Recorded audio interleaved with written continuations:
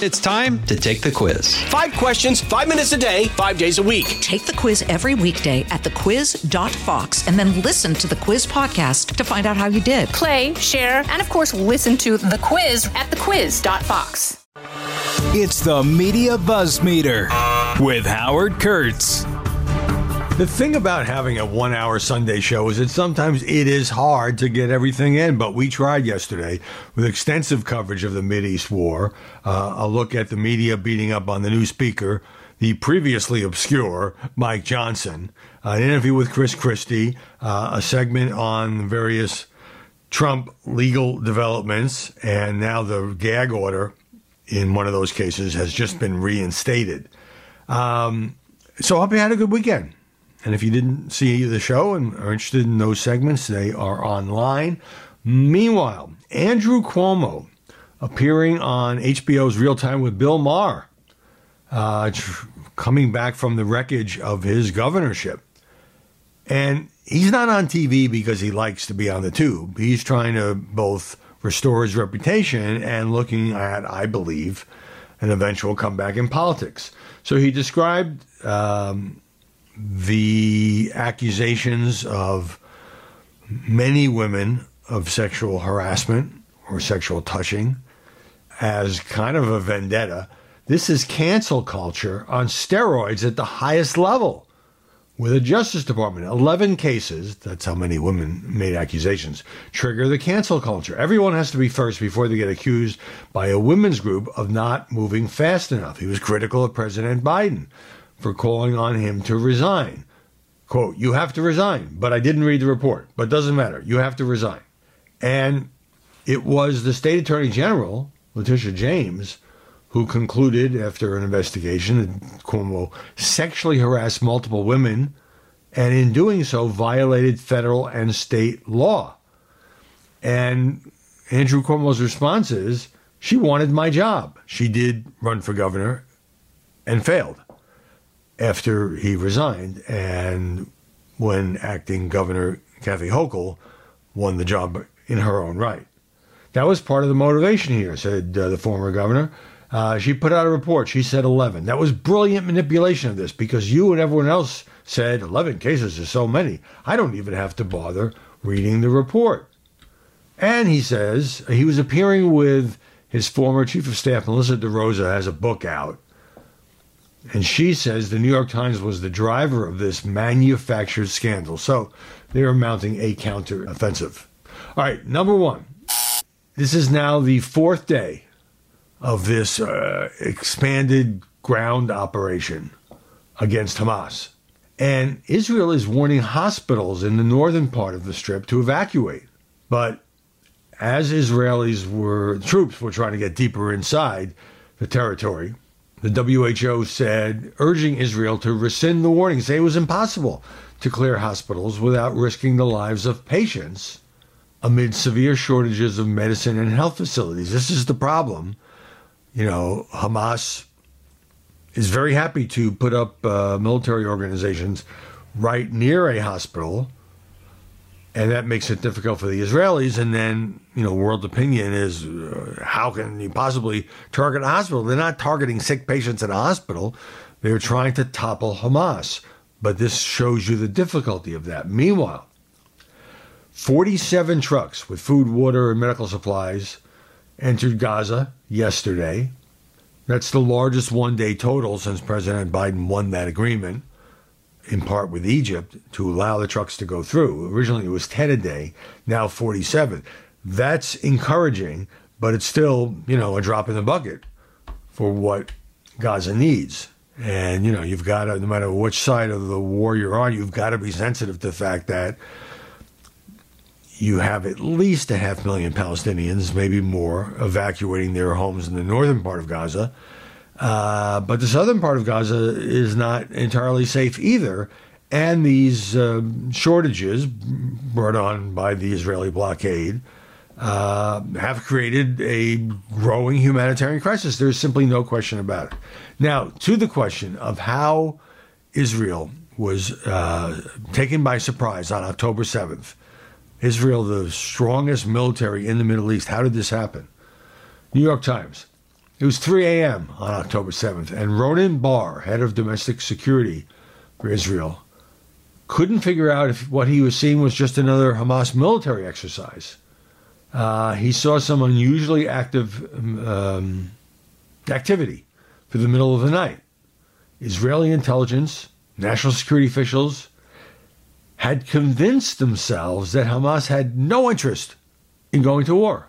Just assumed it was a nighttime exercise. Now, their judgment, this is a pretty devastating paragraph, their judgment might have been different had they been listening to traffic on the handheld radios of the Hamas terrorists. The Times says militants. I wish they would drop that word. They know it's terror. But Unit 8200, Israel's signals intelligence agency, had stopped eavesdropping on those networks a year earlier because they saw it as a waste of effort. What a colossal mistake. They had been listening in on conversations, decided, well, this is not happening. And the entire response by the Israeli military would have been different had they not dropped that defensive effort. So Barr then concluded, well, Hamas might be attempting a small-scale assault, talked to Israel's top generals, and ordered the Tequila team, interesting name, a group of elite counterterrorism forces to deploy to Israel's southern border. Until nearly the start of the attack, nobody believed the situation was serious enough to wake up Bibi Netanyahu, according to 3 Israeli defense officials. And that's how the most powerful military force in the Middle East totally failed in its intelligence gathering efforts, mostly due to hubris and the mistaken assumption that Hamas was a threat contained. Now, once this war finally winds down, which is going to be not in the near future, I know there will be an investigation or multiple investigations of the failure on October 7th. But here the New York Times has gotten to a couple of key elements that I'm sure will be part of this, and none of this is going to help Netanyahu, who posted something criticizing the military response and then deleted it, since Bibi has never taken responsibility for this probably one of the most horrible days in Israeli history. Don't go anywhere. More BuzzMeter coming your way in just a moment. Precise, personal, powerful. It's America's weather team in the palm of your hands. Get Fox weather updates throughout your busy day, every day. Subscribe and listen now at foxnewspodcasts.com or wherever you get your podcasts. All right. Last week, I read a lengthy excerpt from a column in the New York Times by Tom Friedman, who's very pro-Israel, but also wants Israel to exercise some restraint. Today, I'm going to do a deep dive on a piece by Andrew Sullivan of The Weekly Dish. He is much more critical of Israel and Israel's supporters than I am, but I want the podcast to be a place where we can discuss all kinds of views. So, in this piece, Sullivan says, at home, meaning here in America, Israel supporters are engaging in a frenzy of defensive cancel culture, and that's never pretty. If you've spent the last few years decrying woke intolerance, you might express some smidgen of hesitation before doxing, hounding, firing, and naming all those who've taken the side of the Palestinians. Zillionaire Bill Ackman demanded a blacklist of students who've been protesting Israel so he and others wouldn't inadvertently hire them. And Israel supporters have ceded the high ground. Now, here are some of the examples. The Boston Palestine Film Festival decided not to hold live screenings and went online. A German literary organization called off an awards ceremony at the Frankfurt Book Fair to honor a Palestinian novelist. A Jewish editor at a science journal was fired for retweeting an Onion article. Berkeley law professor says he wants law firms to ask students what organizations they belong to before hiring them, saying if a student endorses hatred, it isn't only your right, but your duty not to hire him. Now, all that stuff being canceled, I don't like cancel culture. I don't like cancel culture on any side. So there, I think, Andrew scores some points. Also mentions the Orthodox Jewish Chamber of Commerce pressured Hilton Hotels into canceling a U.S. campaign for Palestinian rights event in Houston where Rashida Tlaib was slated to speak. Now, he says, look, some pro-Israel wokesters insist they're consistent, quoting Ben Domenech. These students are different. They didn't make a casual comment. They all signed on to a letter expressing an actual position that may have negative consequences for them. It's a political position. And Sullivan asks, so taking a political position justifies cancellation now? And so then he takes a turn and says, supporting terrorism is the exception to the cancellation rule, we're told. But supporting terrorism, quotes, is a mighty nebulous concept. Countless political arguments about armed struggles around the world, South African apartheid, the Irish question, have involved rival disputed claims of supporting terrorism. Should those debates have never happened? At least one right-winger was honest. They canceled conservative speakers, and now we're supposed to take it easy on the very bullies that sullied our culture with their totalitarian methods. So, again, Andrew, we can't suddenly change our tune when the words are coming from the decolonizing, that's also in quotes, left. And then he really gets up ahead of steam. Some ways Israel's defenders were the original pioneers of cancel culture, deploying the smear of anti-Semitism against anyone critical of Israel's policies has long been a time-honored tactic in the arsenal of the ADL, AIPAC, and much of the pro-Israel media. And that has a chilling effect on debate of any real American pressure on Israel from George H.W. Bush to Barack Obama. Well, let me just pause here and say that I think there are a lot of Jewish Americans, and I think there are a lot of Israelis who criticize the Netanyahu government or the government of whoever happens to be in power. These are healthy debates. So the idea that they're just throwing these smear campaigns around is something I completely don't agree with. But when he talks about American pressure on Israel, Sully goes on to say, this enabled the Jewish state's worst instincts, entrenched and extended its indefensible settlements, and kept any possibility of a two-state solution out of reach. Yes, the Palestinians repeatedly choked at the prospect of a deal as well. Glad he mentioned it, or I would have. They bear the lion's share of responsibility. But the settler program, a war crime, was proof that Israel had moved way past sincerity on a two-state solution, and Washington was too weak to say no, and anyone who did was targeted for personal destruction inside the Beltway. You think anti-Semitism was kept at bay by policing the debate in this way? So some thoughts. I mean, he paints with way too broad a brush here. Anybody who questioned Israel is suddenly subject to a smear campaign, falsely accused of being anti-Semitic. I don't think that's even close to being true. Is the charge of anti-Semitism sometimes thrown around too loosely? Yeah. But, you know, the way he just throws in a sentence like, well, yeah, the Palestinians weren't helpful either. The Palestinians had several chances at, if not a two-state solution, taking a substantive step toward a two-state solution. I remember this under Bill Clinton and other presidents. And they always would find some reason to object. Maybe that's how they keep a hold on their people. On the settlements, I mean, a few settlements in order to have a Jewish presence on the West Bank, which is, of course, occupied territory. But I have to add, it's occupied territory because Egypt and Jordan attacked Israel in the 1967 war. And that's why Israel has the boundaries today that it does. Occupying the West Bank. You can't really say occupying Gaza. This came up on Media Buzz yesterday. As Liz Klayman reminded us, the Israelis voluntarily withdrew from the Gaza Strip in 2005, almost 2 decades ago. And they said to the Palestinians, here, you run it.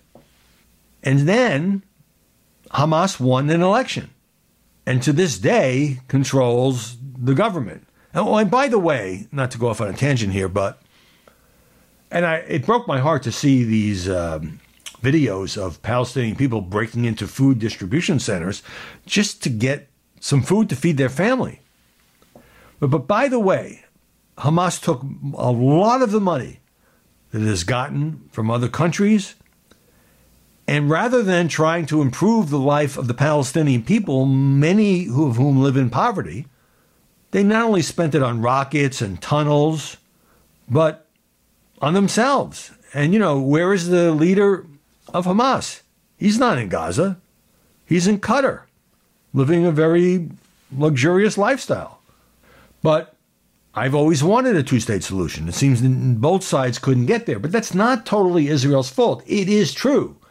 A lot of political pressure was brought by pro-Israel groups and others, and many Democrats in the past, against those who said Israel should not have so many settlements, and tried to get Netanyahu or whoever was prime minister to pull back on that. I understand that point of view.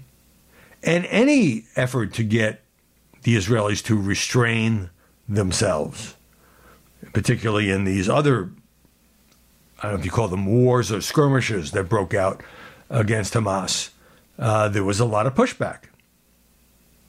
And undoubtedly there were those who said, you're anti-Zionist or you're anti-Israel, and sometimes those charges were overstated. But we are a long way away from a two-state solution now. I think Andrew Sullivan scores some good points when he talks about chilling the debate. But I also think, yesterday there were demonstrations, yesterday and Saturday, around the world, thousands of people, I think hundreds of thousands, or maybe 100,000 showing up in London. Thousands of people at one point taking over New York's Grand Central Station, another point marching across the Brooklyn Bridge. They have every right to peacefully demonstrate. But those who cheer the deaths of Israelis and the torture and the desecration and the burning of families and all the other absolute atrocities, I don't see how anybody who has a heart can defend that. All right, number 2, let's talk about the new House Speaker. Pop quiz. Yeah, his name is Mike Johnson. In the moments before he was to face a vote on becoming Speaker of the House this week, says the New York Times, Congressman Mike Johnson posted a photograph on social media with an inscription entitled, "In God We Trust." Well, that's used in a lot of places. His colleagues celebrated his candidacy by circulating an image of him on bended knee, praying for divine guidance. This is a piece basically about Mike Johnson's faith. And in his first speech, after his surprise victory as House Speaker, he cast his ascendance to the position, second in line to the presidency, that's right, in religious terms. "I believe God has ordained and allowed each one of us to be brought here for this specific moment." Goes on to say that the mild-mannered conservative was elevated after weeks of chaos, as you know, is known for placing his evangelical Christianity at the center of his political life and policy positions. Well, that's his faith. I think it's fine to report it. I don't have any problem with it. Except people look for examples of extremism. And remember, this guy so quickly threw his hat in the ring and suddenly, boom, everybody was exhausted and he's the new Speaker of the House. A lot of journalists had to Google him as well. That whatever vetting the media would have done is actually taking place now, and sometimes in a pretty heavy-handed way, after he's already got the job. So, he's the son of a firefighter, first in his family to attend college, deep roots in the Southern Baptist Convention, which is the nation's largest Protestant denomination. He believes that his generation has been wrongly convinced that a separation of church and state was outlawed in the Constitution. Gee, I was under that impression as well. In his interview with Sean Hannity on Fox, Johnson said he is a Bible-believing Christian and that to understand his politics, you only need to pick up a Bible off your shelf and read it. That's my worldview. So he does not hide this in any way, shape, or form. But then you get into some of the details and whether or not he's a Christian nationalist is the phrase the Time used. I don't know exactly what that is, but I'm going to venture a guess that much of the left is opposed to it.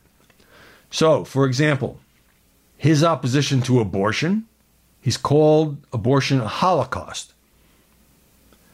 His opposition back in the mid-2000s to same-sex marriage, not just the same-sex marriage, but the homosexuality itself, he has written it's inherently unnatural and a dangerous lifestyle. But let me jump in here and say, when he was asked in that same Hannity interview, I may have mentioned this on Friday, what about these quotes? He said, look, I don't know, I haven't heard anybody talk about same-sex marriage in a long time. The Supreme Court made it the law of the land. That was in 2015. I'm a constitutional lawyer. I respect that decision, and we move forward. Which was very deft on his part, I think, not to get into defending some of the language that he had used on any of these subjects, but same-sex marriage is a really good example. Okay, more quotes being dug up from the past. This sprawling alliance of anti-God enthusiasts has proven frightfully efficient at remaking America in their own brutal, dehumanizing image. Space of a few decades, they've managed to entrench abortion and homosexual behavior, objectify children into sexual objects, criminalize Christianity in the popular culture. Not sure I see much evidence to support that. And promote guilt and self-doubt as the foremost qualities of our national character. He also said the removal of religion from public schools, again, church and state, has had a tragic effect. It's only and always the Christian viewpoint that is getting censored. The fact is the left is always trying to shut down the voices of the Christians. So, as I said with Andrew in the previous segment, I think he paints with too broad a brush. I don't have any problem with his Christian viewpoint guiding him. But remember, until a few days ago, he was guided first as a private lawyer and then as a self-described, very conservative lawmaker from Louisiana, representing only that district of Louisiana, and been reelected several times. So obviously, he must be in tune with that district. Now, I think he recognizes that he can fight for what he believes in, but as Speaker of the House, he really represents the whole country. And he certainly represents the entire House of Representatives, including, if he wants to get anything done, the Democrats who trail the Republicans by just a few votes. So I think there's a decent chance, based on his own rhetoric about bipartisanship, that at least at the beginning, until he maybe finishes his honeymoon with the hardline conservative rebels in the House, that he'll have some running room to do things like avoiding the next government shutdown, trying to broker some kind of compromise on aid to Israel and aid to Ukraine. But we shall see. It's a tough, tough challenge. It's a big, big job to learn on the fly, and Mike Johnson will have his chance. Don't go anywhere. More BuzzMeter coming your way in just a moment. Number 3, Joe Biden now has a primary opponent. No, I'm not talking about Marianne Williamson and RFK Jr. has left the Democratic Party for an independent run. It is, talk about obscure members of Congress, Dean Phillips, 3-term rep from Minnesota, and he felt that somebody ought to challenge the ADO president, and he is. Jack Schaefer in Politico just kind of takes a bazooka to this whole idea.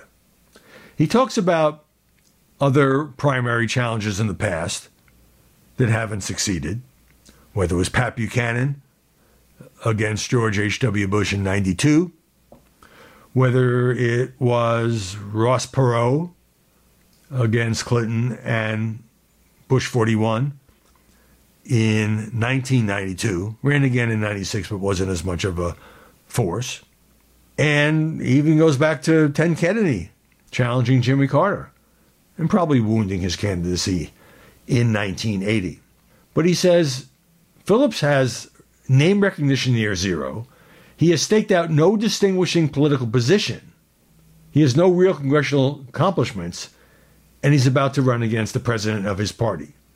What makes Phillips unique, says Schaefer, is that he has no real policy or political bones to pick with Biden. Even RFK and Marianne Williamson were taking on Biden on certain issues. Dean Phillips adores Biden, whom he still calls a wonderful and remarkable man, holder of an extraordinary legacy. He voted for Biden legislation, 100% of the time. After Biden's first address to a joint session of Congress, he said, "I'm so grateful America elected Joe Biden to be our president." So, what's his motivation? When he was on Meet the Press back in August, Phillips said some Democrats should challenge Biden, but he was not the guy. Well, now he's the guy. He just thinks we should turn the page and pass the torch. I mean, it's clearly about Biden's age. And he denied that, saying this is about how people feel, which is just a euphemistic way of saying it. Yes, Biden has low approval numbers, but because no big-name Democrat, Gavin Newsom, Gretchen Whitmer, or others are willing to enter the contest and pursue the same policies or, risk ending their career, Dean Phillips thinks he should apply for that. A vote for me is a vote for Joe Biden. Only you get me, not Joe, is an unsatisfying Phillips campaign slogan. But it might be all he's got. Well, that's the thing. I mean, when Gene McCarthy, who I think was also mentioned in the piece, 1968, challenges LBJ in the New Hampshire primary, loses, but makes him enough of a showing that, it's about 2 months, maybe 6 weeks later, Lyndon Johnson withdraws from the presidential race of 1968.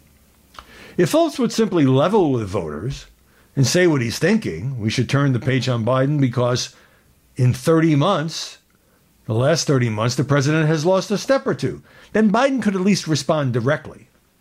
Instead, by constantly pointing to Biden's low approval numbers, he can't be said to improving them. If anything, he's helping Trump beat Biden. So I don't know how hard he wants to run against Joe Biden. Obviously, this is a way for him to get a lot of attention. He's in the Mike Johnson category. Who? Dean who from Minnesota? Maybe he hopes lightning will strike. Or maybe it'll be a repeat of 68 where he can't get anywhere, but he attracts enough of a protest vote that somebody else, stronger politically, more of a viable candidate for the presidency, as Bobby Kennedy did after Gene McCarthy got in, cleared the path or made the world safe for a challenge to Johnson back more than a half century ago. Number 4, you remember the FTX scandal, and the trial of Sam Bankman-Fried has been going on. Here's some of what's happened. He's irritated the judge. He's rationalized spending on political campaigns and Super Bowl ads. And he's deflecting blame, what a shock, for the loss of billions of dollars from the balance sheet of the trading firm Alameda Research, which he also controlled. Mistakes were made, but he always acted in good faith, says the Washington Post. So he was giving, Bankman-Fried was giving such long, rambling answers to questions from the defense attorney that the judge, Lewis Kaplan, asked him to stop talking. At other times, Kaplan rephrased the defense attorney's questions to try to get more direct answers from Bankman-Fried. At one point, Kaplan admonished Sam Bankman-Fried for trying to provide his own definition of market manipulation. You will take what I say manipulation means, the judge telling the jury. So Bankman-Fried tried to explain the big spending on, for example, getting stadiums to name their arenas after FTX, saying, well, The goal was to shape a regulatory framework for crypto trading, always controversial, and eventually hoped to offer futures trading. He said no one told him about the account that Alameda used to spend FTX funds until he somehow miraculously saw references to it in a database. He said he had to check with developers to make sure it was real, that he was surprised to find out Alameda's net asset value was far lower than he had assumed. I mean, that's been the gist when he's talked to reporters. I just didn't know. I was a little lazy. I should have known. I should have checked. So in May of 22, when the price of Bitcoin crashed and Alameda was veering toward bankruptcy, Beckman-Fried said he blamed members of his inner circle, not him, of course, for trying to prop that company up. The jury was shown a memo he sent to two Alameda executives in which Beckman-Fried advocating shutting down the investment firm and said its CEO, his former girlfriend, Carolyn Ellis, who has already testified against him, is not a natural leader and probably never will be. But these two other guys said, that's a bad idea to close Alameda. And the judge said he couldn't contend that it wasn't a proper defense, that he relied on the advice of lawyers. Everybody tries to say they rely on the advice of lawyers. Story 5. It's been 1 year since Elon Musk bought Twitter, and things not looking so good. But it's fascinating and revealing the kind of stories are being written, like this one in the Washington Post. The bias against Musk, who's just viewed as a kind of a dumb right-winger, is really telling. Now, some of this stuff is fair. The number of people actively tweeted has dropped more than 30%, according to unreported data obtained by the paper. And the company is hemorrhaging advertisers and revenue. I think we all kind of know that at this point. But Musk has delivered on his original promise. Twitter has become far less woke. Now get some of this.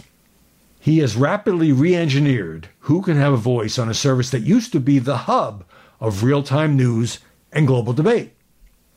A site that fueled social movements such as the Arab Spring, Black Lives Matter, and Me Too, all of which the Washington Post approves of, has veered noticeably rightward under Musk, especially in the U.S. A post-analysis of dozens of conservative and right-wing influencers and media figures found that many saw their follower counts rise on the day Musk became owner, and they continue to rise at a higher rate than under Twitter's previous ownership. By the way, it was not exactly a golden age. There was a lot of misinformation, disinformation, and hate speech then, too. Now, dozens of left-wing accounts examined by the Post show the same pattern. And then it says, look, we all know that Elon Musk is not shy about sharing his views, that he's endorsed Ron DeSantis, that he hosted his launch, flawed as it was, on Twitter Spaces, that he reinstated Donald Trump, who hasn't tweeted, and that one of his first moves was to court Tucker Carlson after he was fired by Fox. Musk has furthered the company's right-wing word turn, by displacing the mainstream media from a position of authority on the site. Let me just read that again because it's so delicious. Because in the Post view, the mainstream media stands for truth, justice, and the American way. Mainstream media doesn't lean to the left. Why would anybody say that? It's the right-wingers who increasingly gravitate toward X.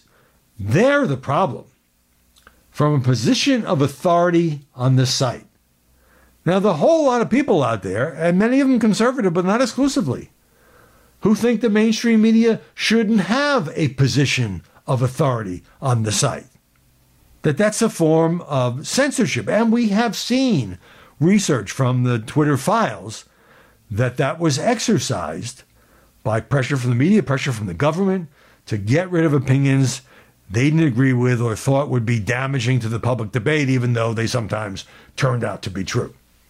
So the platform has become a cacophony, says the Washington Post, of misinformation and confusing reports, according to new research from the University of Washington, which found that news aggregators and open source researchers far outperform traditional media on the site during the Israel-Gaza war. Now, that's intended on a knock on the MSM, but, it's hard to do a lot of original reporting. It's dangerous. About 29 journalists, most of them foreign, have been killed in that war. It's hard to get in or out of Gaza. And so, anything that sort of takes the mainstream media down a peg is seen as, apocalyptic, is seen as, how dare these crazy right-wingers? Here's Dan Pfeiffer, former top aide to Barack Obama.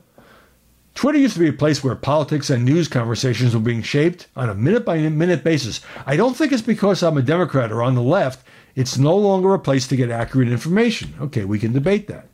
There's like one semi-defense of Musk, one paragraph.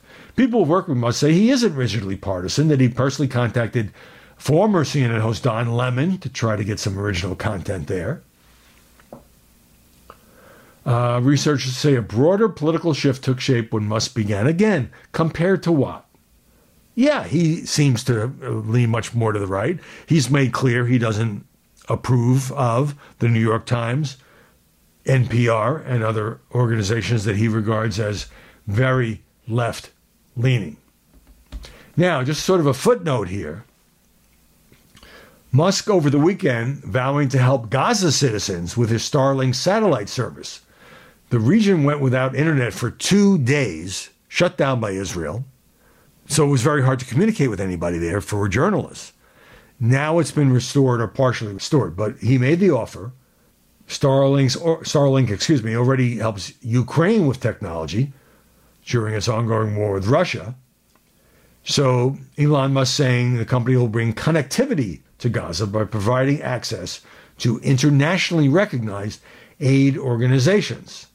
This came after a tweet that Musk made of AOC, in which she criticized Israel for cutting off communications in the area ahead of the ground invasion to limit the ability of Hamas terrorists to organize an attack. Personally, I wouldn't mind limiting or wiping out the ability of Hamas terrorists to organize an attack, given the absolutely inhumane and just unspeakable atrocities that it inflicted on Israeli families, children, babies, and the kidnapping, continuing to hold 229 hostages. So Musk in the news just because the anniversary came up. We're seeing a lot of negative pieces, not a lot of positive. Hey, thanks for sticking with me on the podcast. Always a lot to get to on Mondays. Always appreciate your time. We're back here tomorrow with more BuzzBeat. Listen ad-free with a Fox News Podcast Plus subscription on Apple Podcasts. And Amazon Prime members can listen to this show ad-free on the Amazon Music app. Put the power of over 100 meteorologists and the worldwide resources of Fox in your hands with the Fox Weather Podcast. Precise, personal, powerful. Subscribe and listen now at foxnewspodcasts.com or wherever you get your podcasts.